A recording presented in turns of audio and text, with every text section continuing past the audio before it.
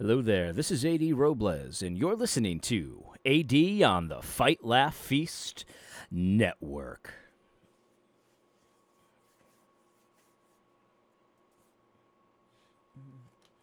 All right. Well, I was waiting. I wanted to talk to Gabe Wrench before I did this episode. Gabe was supposed to call me. Well, I guess I was supposed to call him, which I did do, but he has not called me back yet. In any case, I want to do a fishing show on the Fight Laugh Feast Network. That's right. I've been doing a lot of fishing, and I've been learning a lot, and it's been a lot of fun, and I've been very successful lately. And so, what I wanted to do is do a show that can get those of you who are into fishing, or maybe you want to get into fishing. Get you some, pointers on how to get started and things like that. Because, I've bought a lot of stuff, and you actually don't need to buy a lot of stuff to do fishing well and have a good time and be in nature, enjoy God's creation and all of that. So I have an idea for a show, and I was going to talk to Gabe about it, but he hasn't called me yet. So if you're interested in a fishing show on this network, I don't think it'll be a podcast. I think it'll be a video. Yeah, it'll be video form. If you're interested in that, let Gabe know. Reach out to Gabe Wrench and let him know AD Fishing Show. We got to do it. We got to do it now. In any case, and if it's not going to be in the Fight Laugh Feast Network, that's okay. No hard feelings with Gabe. I've got a YouTube channel set up for fishing videos. In fact, I've got a few videos up there already. The videos that I have up there, it's not going to be like that. The actual show is not going to be like that. These are just like technical tests. Like I'm just trying a few things out, seeing how they work, so that I can kind of just, build over time into the videos that I want to create. In any case, fishing. Yeah, I've been killing it, man. I've been catching smallmouth bass like crazy. They're awesome. I've got to put some videos up of some of my catches because they jump like 3-4 feet in the air when they get hooked. And oftentimes that gets them off the hook. They're smart and just huge fights too. Like it takes a while to reel them in. So it's been a lot of fun. I hope you've been finding those videos helpful. I want to talk about something serious today that I saw on Twitter, but before I do, I wanted to show you this. This is hilarious. Now, I made this image, but I have to be honest, I did not have the idea for this. Someone on Twitter, and I don't remember who this was, but whoever you are, this was a genius catch. So, have you ever seen the leprechaun video that they ran on the news, like the local news? I think it was in Mississippi or Alabama or Georgia. They're all the same down there. Louisiana. If you're from that area, sorry. But from a Yankees perspective, all those are the same state. In any case, so there was this mysterious leprechaun in this kind of urban neighborhood that everyone would claim to have seen, and he was a leprechaun, and if you shine the light, he only came out at night, but if you shine the light on him, he would disappear instantly, and everyone was looking for the leprechaun because he had gold, and so they wanted the gold. There was one guy, I want the gold, give me the gold. My favorite part is there's a woman who goes, they're interviewing some people about the leprechaun, and this woman goes, it could be a crackhead who got hold to the wrong stuff. It could be a crackhead. That's true. Listen, leprechauns and crackheads, they got a lot in common, at least in my opinion. But in any case. So this picture on the right here was an amateur sketch that they used on the news report of what the leprechaun looked like. And here it is. Very amateur. It's an amateur sketch. And this is what the leprechaun looked like. Well, somebody said, that looks an awful lot like Eric Mason, which it does. And if you haven't seen this video, you have to watch it. It's very, very funny. And, you might say, well, AD, what are you talking about? Leprechauns are Irish.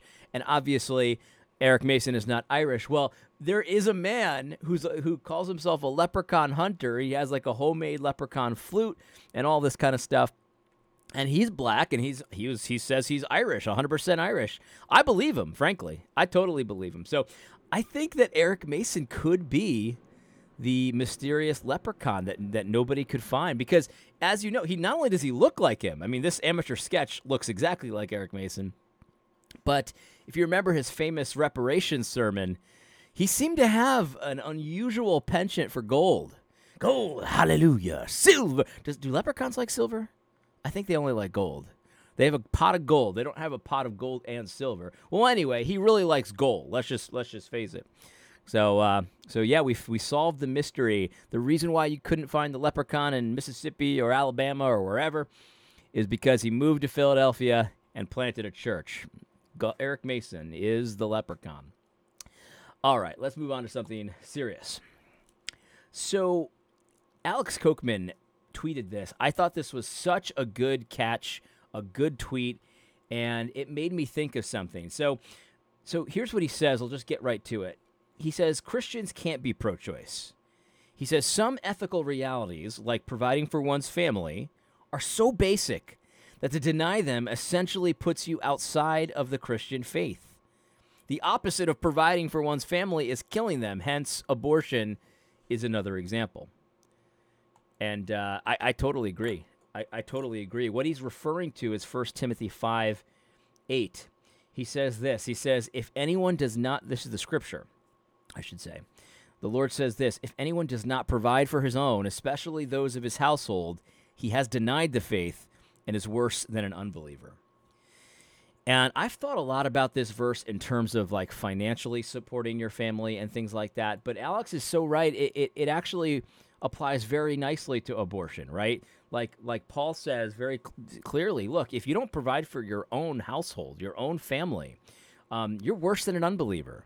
And that puts you outside of the faith. Like what Alex is saying is like, we didn't need a Bible verse for fathers, provide for your family. We didn't need that. And so if you're not doing that, you're obviously not a believer. Like some things are written into creation and they're so basic and natural and obvious that if you don't do it, you're obviously an unbeliever. And killing your own children obviously puts you in the camp of an unbeliever. And especially if you're doing it and you just don't care at all. Like, you're unrepentant, you would do it again, like that kind of thing. Look, obviously we're not saying that people who have had abortions can't be saved because Jesus Christ can save anyone from any sin, right? If anyone who repents of their sins, no matter how serious it is, you could be a murderer or a rapist or whatever it is. Think of the most disgusting person that you can imagine. God can save people and has saved people with those kinds of sins. There's one guy that I always think of. It's this guy, that guy Watts, right? The guy who killed his 2 daughters and his wife. Disgusting. Just a complete animal. And so he's in prison now, and he's claiming to have found God and stuff like that. And I looked in the comments, and it's just like people just like denying the possibility that God could even save. So Chris Watts is his name. Could even save such a man. And I don't deny that possibility at all. I don't know Chris Watts. I mean, maybe he's faking it. Who knows? But why should we doubt? Why should we doubt the ability of God to save a sinner as depraved as Chris Watts when we know full well our own thought life, what we're capable of? Yeah, maybe we haven't killed anybody, but we know because we've read the scripture, how vile our own sins are before a holy God. And if he forgives us, even after we get saved, we still sin. We still sometimes stray. And it's like, if he can save us, of course, he can save anybody. And so, obviously, we're not talking about that. But the reality is there are plenty of people who think that it's totally fine to be pro-abortion and be a Christian. Like, in fact, some people think it's a Christian position to be pro-abortion. And it's absolutely insane. That obviously puts you outside of the camp of believers. He's right. Some ethical realities, like providing for one's family, are so basic. They're so obvious. They're written into nature and creation itself that to deny it obviously means you hate the Creator, obviously means you hate Christ.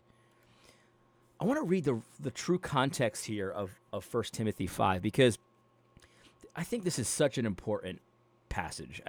Every passage is important, but to our context today, let me just read it and tell you why I'm thinking this. I'm going to read the surrounding context a little bit. I'll start at verse 3.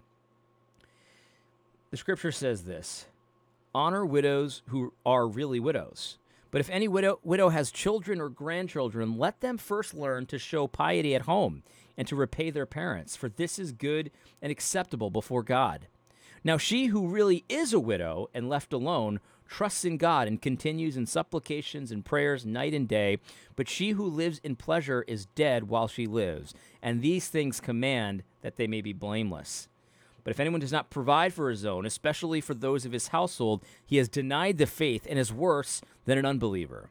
Do not let a widow under 60 years old be taken into the number, and not unless she has been the wife of one man, well reported for good works, if she has brought up children, if she has lodged strangers, if she has washed the saints' feet, if she has relieved the afflicted, if she has diligently followed every good work, but refuse the younger widows. For when they have begun to grow wanton against Christ, they desire to marry, having condemnation because they have cast off their first faith. And besides, they learn to be idle, wandering about from house to house, and not only idle, but also gossips and busybodies, saying things which they ought not. Therefore, I desire that the younger widows marry, bear children, manage the house, give no opportunity to the adversary to speak reproachfully. For some have already turned aside after Satan. If any believing man or woman has widows, let them relieve them, and do not let the church be burdened, that it may relieve those who are really widows.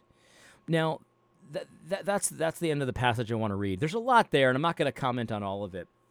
But what Paul's saying here is that, Christians ought to be busy taking care of their own, right? Taking care of their own, making sure that their own families are taken care of, their own families. And I think that if you extend this in our culture today, which, obviously our families are kind of far away from each other and stuff like that, we can still take care of our families far away from each other. But I think you can even apply this to your own communities as well, like your own church bodies as well. And we ought to be busy doing that kind of stuff. And there's two things that I often think about when I think about this passage. One of them is that this is going to require some capital. And I remember when I was a young Christian, I would read all of the Pop Big Eva books. I read Radical by David Platt. I read, John Piper stuff. Not that much John Piper, more articles from Piper. Just all the Pop Big Eva books. And I got this distinct impression from the people that I was reading that almost like busying yourself with like work and making money and trying to make more money and making sure that you're financially in a healthy place. I almost got the impression that was dirty. That was it was totally irrelevant and stuff like that. And this is ironic because Ruslan KD, I don't even know why I'm talking about him again, but it just came to mind. I just talked about him in the last video. Now I'm going to talk. He actually went through this kind of experience as well. He blames it on Calvinism. Oh, man, that was a terrible Ruslan KD accent. I haven't done it in such a long time. He blames it on Calvinism. It's obviously not Calvinism's issue, but there definitely was an impression by Big Eva that some of that stuff, working on building your income, building your wealth, that was something that really wasn't for Christians. A Christian ought to be selling everything he has and moving to Zimbabwe to preach the gospel to the Zimbabweans. And it's I always knew when I read those books and I read Radical and stuff like that, it's yeah, obviously, we need to send missionaries and stuff like that, but that takes capital. I always had an understanding of economics, when I first became a Christian. That takes capital. And so obviously not all of us can go to Zimbabwe, right? And it's not trusting God to work on your income, to make sure, hey, man, my income needs to improve. Inflation's eating it up. I need to start building other sources of income. I need to start building my skill set. I need to start spending some time building a business and growing my revenues and things like that.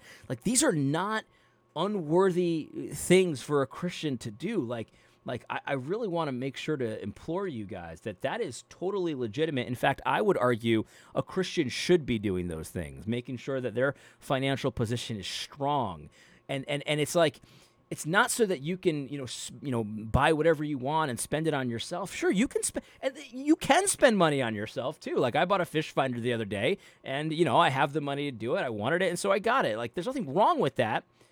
I feel like Big Eva thinks there's something wrong with that, but that's not what drives me and motivates me to make money. What drives me and motivates me to make money is my family and making sure that, I could be the one that's there if anyone needed help If anyone needed any, their mortgage payment, they're a little short that month or whatever. If anyone needed something, they could come to me, and I could help them, right? And I could see. You need capital. You need to be in a good financial position in order to be able to accomplish some of these things. Now, obviously, excuse me, if you have nothing, you can still give, right? We get that. The widow's mite and all that kind of stuff. We get that. But the thing is, I want to be in a position that I can absolutely accomplish what Paul says is necessary here in my local community, in my church. I want my pastor to be able to call me up when he hears a need in the community and say, hey, AD, here's the need. You need a couple $1,000, like for this situation here. I've talked to her and she really is in need. She has no family, all this kind of stuff. Could you help us out? Like, I want to be in that position, right? And if I'm not in that position right now, I need to figure out how to get myself to that position. There's nothing wrong with that. There's everything good about that. And I just feel like it's almost been made like if you're trying to be financially healthy, if you're trying to be somewhat stable or have a certain amount of wealth, like, it's almost like that's automatically idolatry. It's obviously idolatry if you're trying to become wealthy, right? You're trying to, you're investing and you're expecting to be a millionaire by the time you retire or stuff like that. No, that's not automatically idolatry. Obviously, there are plenty of Christians, good, God-honoring, God-fearing, God-obeying Christians that are wealthy, that are very wealthy, and they aren't worshiping money. You know what I mean? Like, that sounds stupid to say that because obviously there are, but I feel like it's almost like if someone's making money, there's like side eye that's instantly given to them. And it's like honestly, like, and look, there might be something to that if they're making money off the backs of their churches and they're double dipping, they're writing their little sermons, docent research group, and then they're taking the sermons that they got through docent research group and then they're putting it into a book and making tons of money and charging tons. Listen, I understand there might be something there, right? I'm not talking about that though. What I'm talking about are regular people like you and me. We're not in ministry. We're not pastors or anything like that. We have a day job and we work hard and diligently at it, and we try to improve at it, and we try to make more money using our skill sets outside of the ministry. There's nothing wrong with trying to set yourself up, set your family up, and all of that. Trying to leave a legacy. In fact, the Bible talks about this. It's like, where did we get this idea, right? Like, the Bible says that a righteous man leaves an inheritance to his children's children. His grandchildren ought to get an inheritance. That's what a righteous man does. Thinks about how to set themselves up in their own finances and their own investments and their own capital so that their children's children will reap some of the benefit when their time comes. When they pass away, their grandchildren will reap. I ought to be thinking about my 3 sons, but also their sons, the people that come after them. How do I set myself up? If I'm spending money on a fish finder, but I've completely neglected my investments, completely neglected if I have debt or whatever like that, that becomes a problem.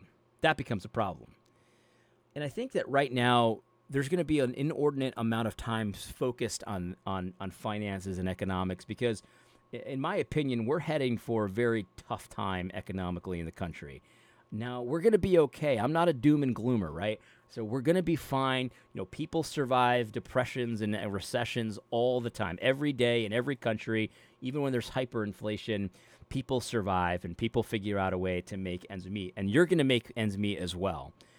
But you're going to be spending a lot more time thinking about your personal business, your personal finances, your personal situation, adding another source of income. Do I need to take a second job? Do I need to, how do I cut expenses and, all of that? You're going to be spending a lot more time in the future thinking about those things than you do right now. Pay no attention to all of these big evil losers who try to make you feel bad for that. They try to make you feel like that's actually not that's not the way of a pious Christian. And it's like, no, absolutely not. Absolutely not. This episode is titled that losers are worse than an unbeliever. And I mean that completely. I don't mean people that lose in a game or things like that. But here's what it is. Anyone who does not provide for his own, that's a loser. If anyone does not leave an inheritance for his children's children, that's a loser, right? And so if you're not even thinking about those things, that's not even in your radar, I would argue that you're worse than an unbeliever if you're not even thinking about taking care of your own, setting yourself up to be in a situation where that your family, your children are not going to starve if there's a prolonged recession or depression. You need to set yourself up, and if you can't do it financially, then do it with an extra skill set. Or joining a community of people that you can kind of get together when things are tough and game plan, and okay, you'll grow the eggs, I'll grow the this, they'll do that. Like there's ways to do this without having tons of money, but it's okay to improve your money situation too. Don't hear me saying that it's not. But the thing is, someone who doesn't provide for his own, that's a loser in my book, and the Bible says that losers are worse than unbelievers. So all this to say, and actually I was thinking about this too, because the most recent Fight Laugh Feast magazine came out, and I told a personal story about the law of God and how I discovered it and things like that, and it kind of got me thinking along these lines as well, because when I was in youth group, the way that my youth group leaders would teach the Bible is the way that Big Eva teaches it. They're like the stuff of everyday life, like that's like kind of like dirty, and like, oh, you got to be careful if you're thinking too much about fishing. Maybe you're an idolater. It's like, maybe I just want to get good at fishing. Is that okay? Maybe I just want to get good at my job. Is that fine? Because you got to put flesh and blood on this. Like Paul worked on his own, right? He was a tent maker. He spent a lot of time working on tents, most likely. And I'm pretty sure he didn't feel bad about that. Anyway, I think I've made my point. I love you guys. God bless you. I hope that you didn't see this as doom and gloom. I don't think it is at all. I think that if you're diligent and you're thinking about these things and you look at the stuff that God has given you already, the stuff that you have right now, your assets, your capital situation, all of that, if you look at that as a gift from God and you seek to give God a return on what he's given you, I think that is something that God will honor, that in faith, if you do that, God will bless it. He'll give it growth. Anyway, so don't. I hope it's not doom and gloom. But in any case, that's where we're going to end it. God bless you all. I hope you found this podcast helpful. God bless.